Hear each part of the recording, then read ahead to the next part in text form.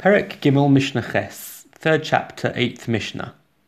So the Kohen Gadol, the high priest, has now donned his white linen garments. Bolo Eitzel Paro, and he would approach his cow, the cow that would be used as an atonement for him and his family.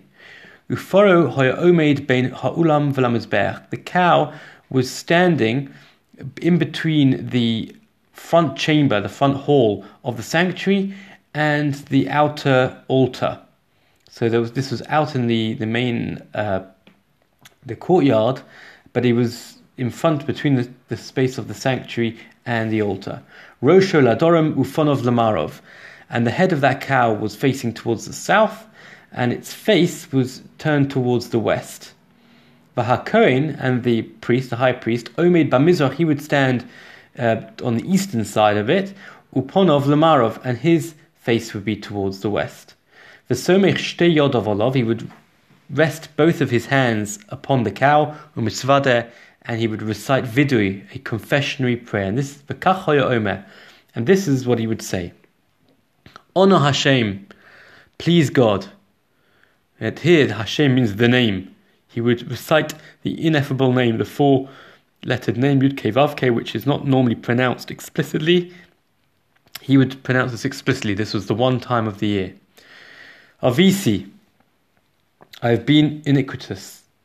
Pashati,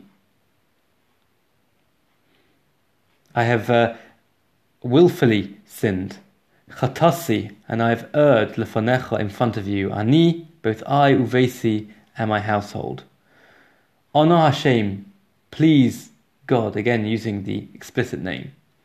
Kaperna, atone please, la'avonos, for the iniquities, v'lapshoim, and for the willful sins, v'lachatoim, and for all the errors. She'avisi, that I've been iniquitous, v'shepashati, and that I have sinned willfully, v'shechatasi, and that I have erred lefanecha, in front of you, ani uvesi, I and my household. Kakatuv b'toras Moshe avdecha, just as is written in the Torah of Moshe, your servant.